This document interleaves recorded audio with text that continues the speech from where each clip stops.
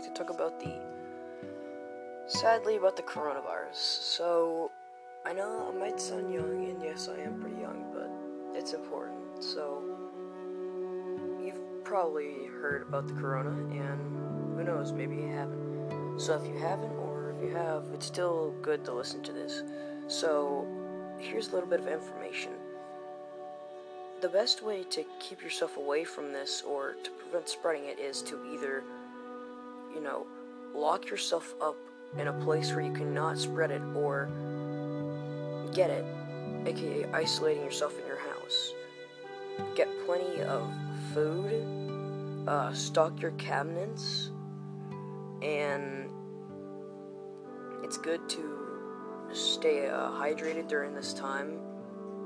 And if you have jobs, and you're forced to go to jobs, then it's best to maybe bring doctoring masks with you to your job.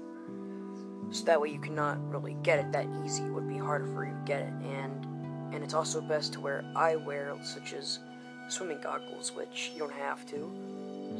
Glasses could do, as long as it's hard for it to get into your eye. There's either 3 ways it can get into you. Well, actually, no, make that 4. One is the eye, and the second is the nose, third is the mouth, and then 4 is open wounds on your skin.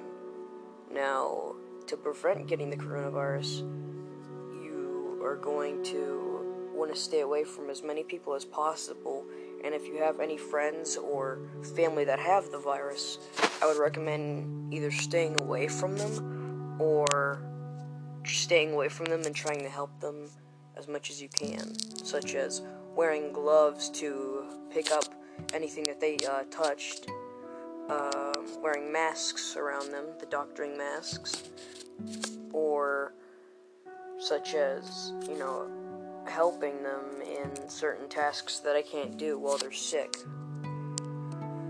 No, these little doctoring masks, you can get them at a dollar store pretty cheap. But that's just what my information on the whole, situation is. But thank you for listening to this podcast. I'm signing off.